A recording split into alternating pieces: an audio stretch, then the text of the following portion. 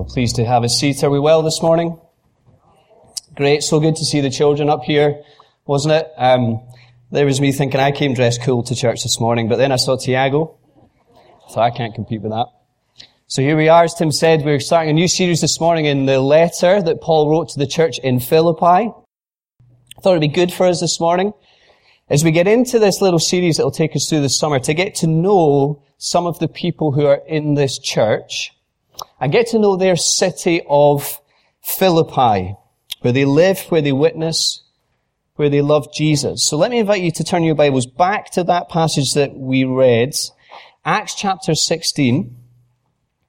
And let's just spend some time this morning looking at what happened when the gospel came to Philippi. So let's pray as we come to God's word this morning, and let's ask that He would be at work and speak to us.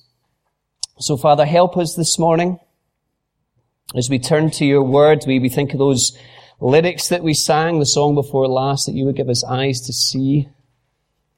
Father, would you speak to us by your Spirit? Would you sink these truths deep into our hearts? Would you strengthen our faith?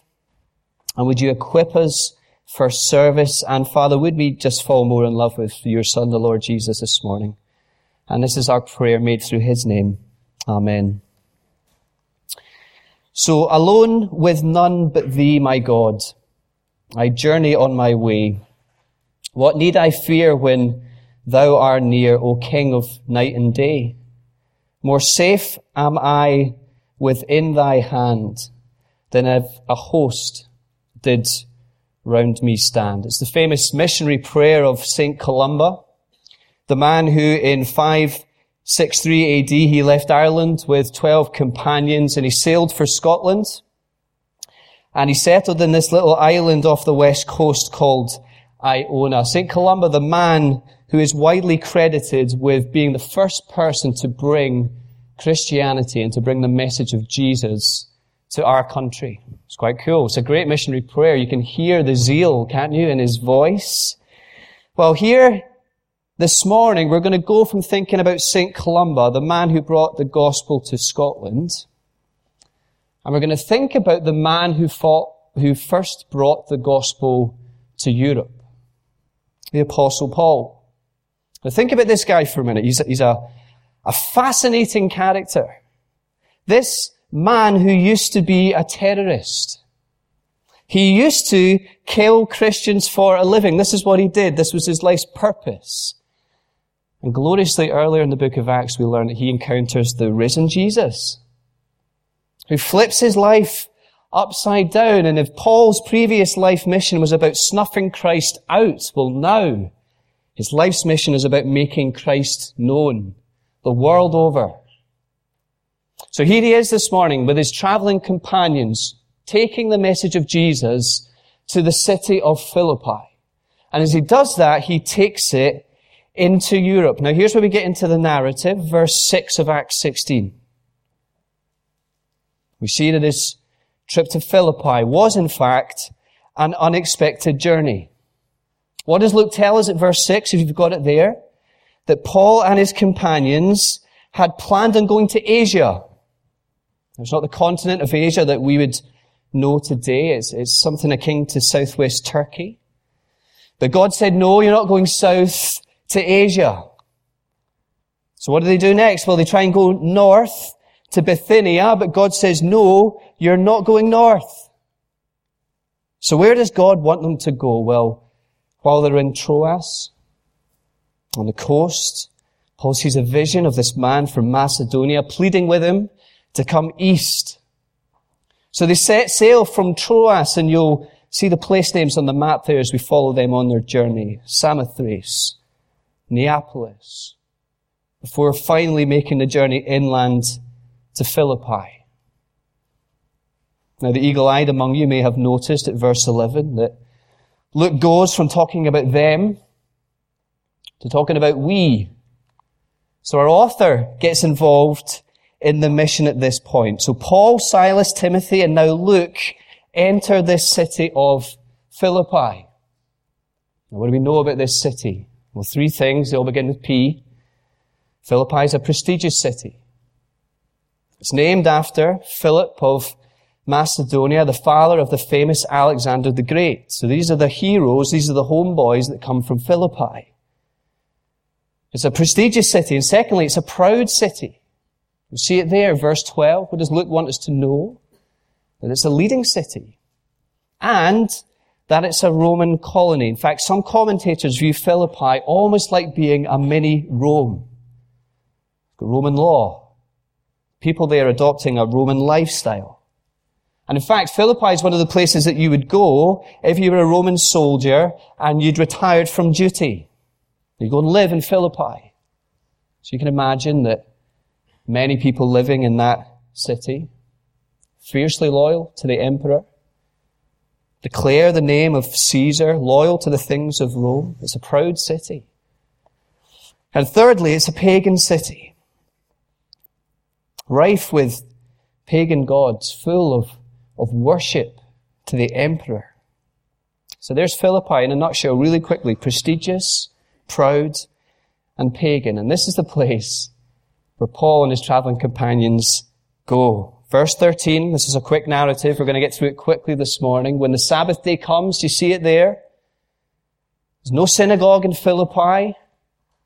And they head straight outside the city to the gates. Outside the city gates to the riverside. And Luke tells us about a pretty unspectacular conversion. Who's the lady that we meet? What's her name? Lydia. A businesswoman. She's from up the road in Thyatira who trades. This is what she does for a living. She trades in expensive purple goods. And she's presented to us at verse 14 as a God-fearer. Or NIV, she's a worshipper of God. This is the term that Luke uses to describe Gentiles who are attracted to the God of the Jews. This is Lydia. Here she is. Paul and the gang are speaking to her about Jesus. And do you see it there? We read some of the most beautiful words I think we find anywhere in the book of Acts. How does Luke describe what happened to Lydia? That the Lord opened her heart to respond to Paul's message. Now you can almost picture it, can't you? The risen Lord Jesus with key in hand puts it in the lock of Lydia's heart and he turns it, and all of a sudden the doors that were shut all of a sudden fly open. And this woman, this businesswoman who once was lost and blind, is now found and she sees. Here is God at work in the quiet stillness of a woman's heart. I'm sure for many of us here, actually, if you had to describe your journey to faith, if you had to describe how you came to believe in Jesus Christ as your Lord, King and Savior, to be honest, it would be a bit like Lydia's story, wouldn't it? I know it's true for me that no one's going to call me up and say, Graeme, listen, you know that story about how you became a Christian? You know that story? You know that story about how for years and years your parents faithfully taught you the things of God, introduced you to Jesus? You know that story how for years and years of your friends witnessing to you? That story of years and years of God sovereignly and lovingly chipping away at your heart before you finally bowed the knee to His Son, Jesus Christ. You know that story? Oh, we'd love to make a film about that story. But here's what we need to see from Lydia's story, that not all conversions are spectacular, but praise God, all conversions are miraculous. There is nothing ungrand about God taking a dead person and making them alive. Here is the kingdom of God breaking into Lydia's heart and life. Why? Well, because as we used to sing when we were kids, the King is in residence there. To paraphrase Don Carson, he says, every single conversion is a result of God speaking into somebody's life and saying, let there be light. It's Lydia's story. She believes the news about Jesus, and you see her household as well. And so this businesswoman, she becomes the first European convert. Great story. Great story of Lydia. And you see how we move from the quiet and the peaceful to the noisy and the violent. Paul and his team do you see it? They're walking back to that place of prayer, verse 16. And they get heckled by this female slave. Do you read about her there? Luke lets us know that she's in double slavery. Firstly, to this demonic spirit that indwells her, that enables her to tell the future.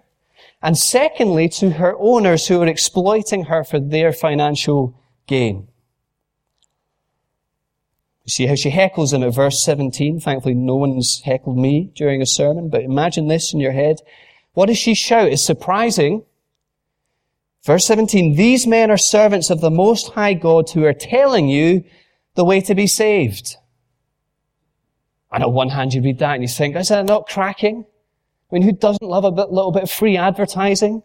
Especially if you're Scottish, we love a freebie, don't we? Here is this girl proclaiming things that they're doing.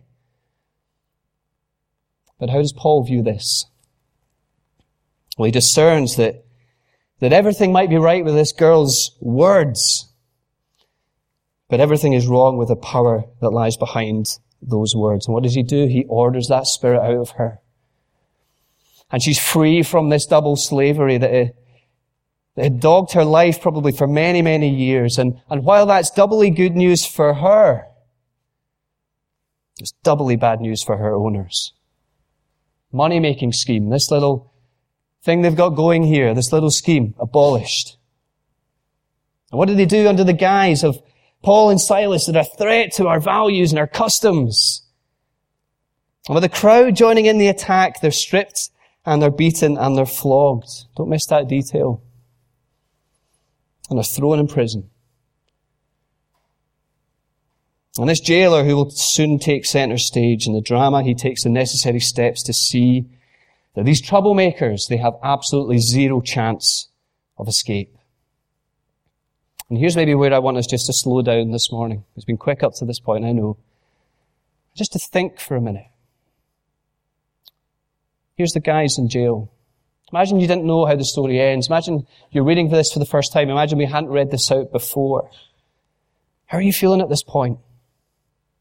In prison. I'll tell you how I'm feeling.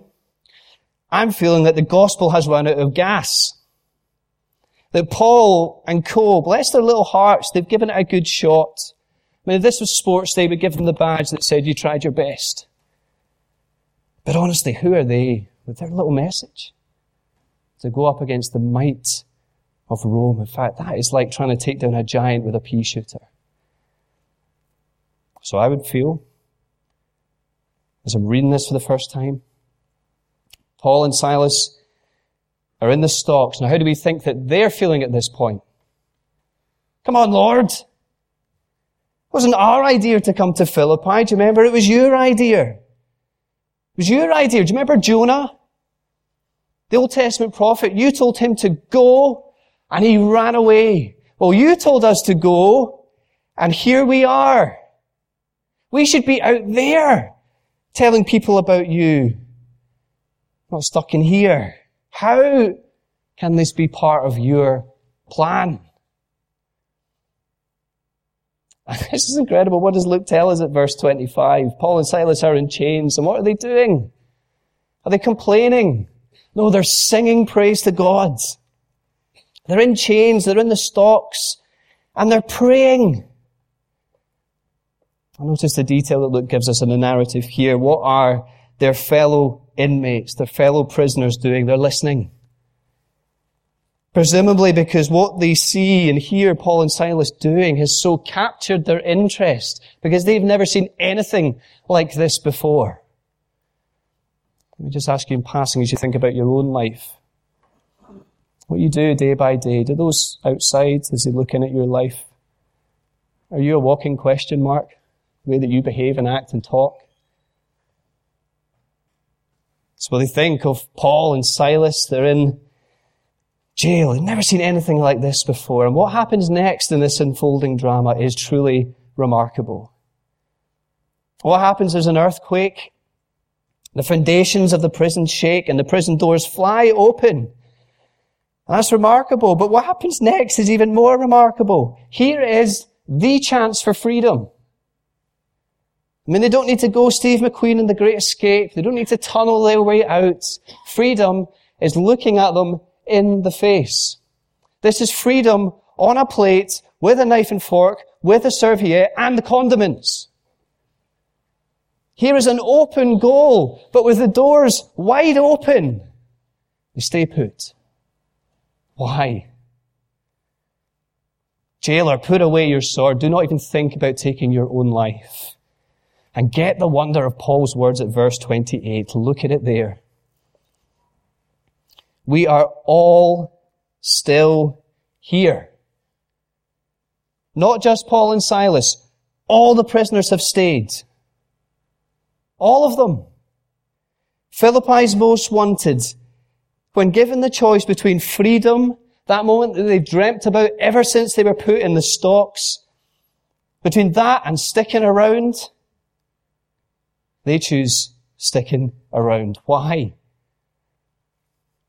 Presumably because these events have so fascinated them that they want to see how this turns out. And you can see God's sovereign hand all over this, can't you?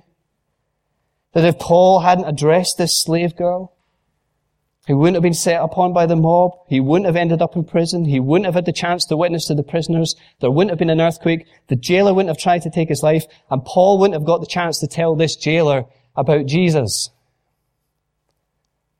And Paul, so in tune with the purposes and the sovereignty of God at every single junction of his life, senses that God is doing something in this moment. And what does he declare? We are all still here. Now, I'll tell you how this has impacted me this week. So our little girl, Grace, she's been in hospital this week. Sunday afternoon she went in. Wednesday evening she got out. Vast majority of that time, I'm sitting with her in that room. She's got a viral infection. She can't go outside the room. I'm sitting there in that room with her. And I'm thinking to myself, God, have you not seen my to-do list here? I cannot move from this room. I've got people to visit. I've got sermons to craft. I've got training to do. Surely it would be better for everyone if I was out there and not in here. And then it occurred to me, so I'm hanging out with Paul and Silas in prison here, that am I not asking the same questions that I think they would have been asking? And so as Father, I prayed, Father, help me see the world like they see the world. So my question is no longer in my head, Lord, what am I doing here? The question in my head goes to, Lord, what are you doing here? Who is in this hospital? Who comes into this room that I can speak to about your Son, Jesus Christ? So start trying to do it. Start trying to segue conversations to Christianity. Start trying to ask people's names. Start trying to ask about their job. Start trying to ask about their journey. Now listen, there was no earthquakes and there was no mass conversions. But I did get to speak to Chris, and I did get to speak to Natalie, and I did get to speak to Zoe. Learn their names. Trying to have my Bible open on the bed so they could see when they came in that this is what I was all about. And it struck me. How often is that just never on my radar? Let me ask you this morning, I wonder for some of us, do we need to recapture and reconnect with that radar? As God's people, are we aware of His sovereign purposes working out in our lives? In our everyday circles, are we looking for opportunities whenever and wherever they come to speak of Jesus? Now just think about your circles for a minute.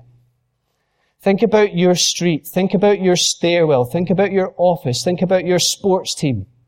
Think about your family. Think about your friends. Think about those who you have lunch with. Think about those in the coffee shop. Who is God placing in our lives, by no accident, by His sovereignty, that we can take an opportunity this week to speak of Him? How different would it not our lives would look if we viewed life through that lens? So here is Paul. He seizes the moment, tells this jailer about Jesus. And Paul, do you notice that? They tell his whole household about Jesus. They speak the word to them. And the joy of salvation, it comes to this family.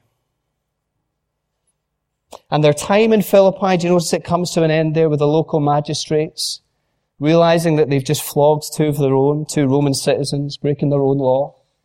They escort them from the city. And where do they go? They go to Lydia's house. Do you see it there? Most likely the meeting place of this little church family in Philippi. Notice at verse 40. Clearly quite a number of brothers and sisters who had also come to faith that make up this church. Because really the work in Philippi, in fact the whole book of Acts, is not really the story about the persistent Paul. It's not really a story about his skill or anyone else's skill. It's the story of an unstoppable God. Of an unstoppable gospel, of the kingdom of God coming in power as the King takes up residence in people's hearts. A plan that God in eternity past, the Godhead, hatched to save sinful men and women to himself, whose Son Jesus Christ died for people, meaning that offer of forgiveness and newness of life is possible, and whose Spirit is applying that work to the life and to the hearts and to the minds of people the world over. And this God will not be thwarted. This God will not be overturned, and so sovereign and in control is he that man's worst is actually all about his best. Try and sing with our girls every night. Our God is so big, so strong and so mighty, there's nothing that he cannot do. This is the story of Acts. Here's this little church in Philippi, living for Jesus in their city, this little outpost of heaven in this outpost of Rome. Different people, do you notice it? Different people. Different sexes, different social backgrounds, doing different jobs with different life circumstances, but gloriously brought together by God through his Son Jesus Christ to form one new family. Here is their city. Here is their church. These are the people that Paul is writing to in this letter. And there's evidently a strong and an affectionate relationship between Paul and this little church in Philippi. You see it throughout the letter. Paul calls them partners in the gospel. They're standing side by side with him, striving for Jesus Christ. Paul loves these people. They love Paul. In fact, this letter has been prompted by the fact that this little church have sent money to the Apostle Paul to support him in his missionary endeavor. Because Paul is not in Philippi when he's writing this thing. He's in prison in Rome. And he gets the money and he sends this letter back, almost like a thank you letter, with this man called Epaphroditus, back to this church in Philippi. And that may be the occasion for the letter, but the purpose of this letter is a lot deeper. And Paul knows this little church. He knows the pressures that they face. He knows the internal pressures facing this little church. He's heard about the disputes and the rivalries going on. He's heard about the false teachers who would try and come in and say, no, it's not all about Jesus. Try and throw them off course. And he's heard, hasn't he, in his experience for himself, we've seen it here, the external pressures facing this church. The world outside. You can imagine, can't you, that as we've looked at it, this city with so many people fiercely loyal to the emperor. Caesar is Lord. That's the strapline. Well, you can imagine to declare that no. Jesus is Lord. That's going to cause you some serious difficulties as you live your life for him. So what does he want for this church? Well, let's just, as we come to a close this morning, let me take you to maybe chapter 1 and verse 9 of Paul's letter to the Philippians.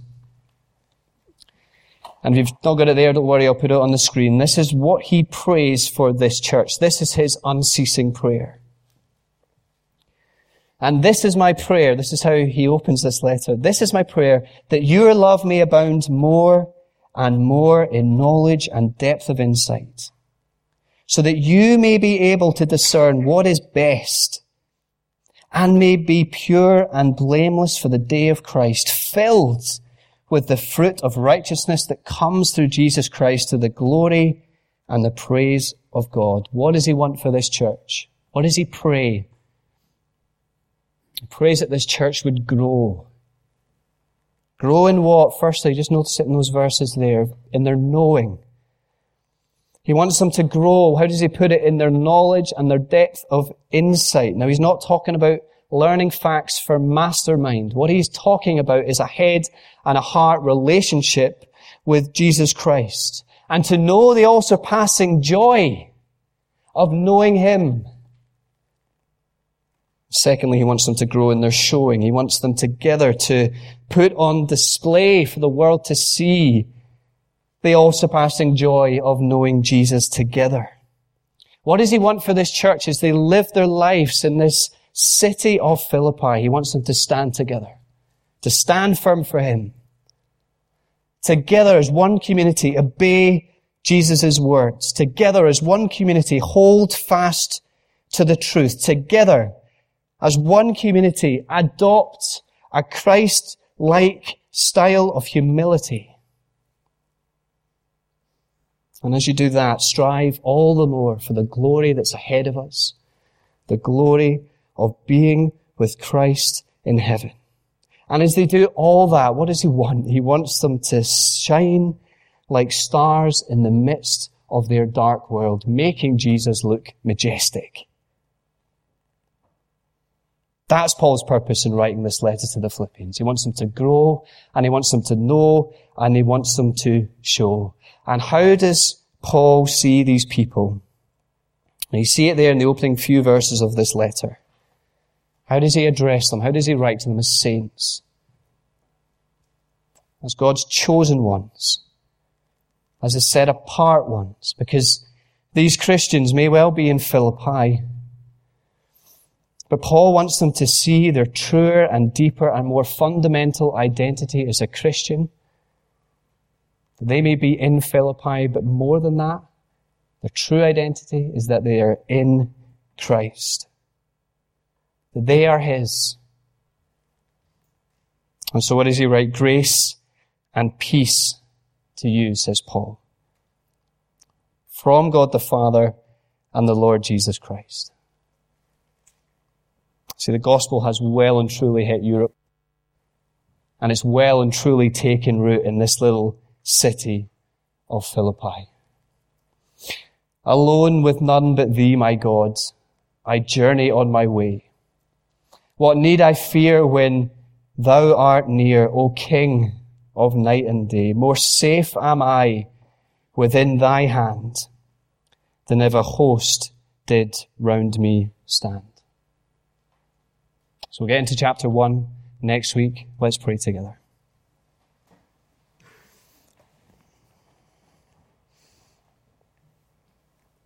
Father, we thank you so much for your word. What a privilege and what a joy it is to have these events recorded for us that we can read in our own language and understand. And we thank you for the encouragement that this has brought to us this morning, that you are God on high. And your purposes are unstoppable. And the news of your Son is glorious. And so, Father, as we leave Philippi this morning, we pray for that same missionary spirit, that you would help us in our city to be bold as we speak and as we live for the glory of Jesus Christ, we pray. In his name, amen.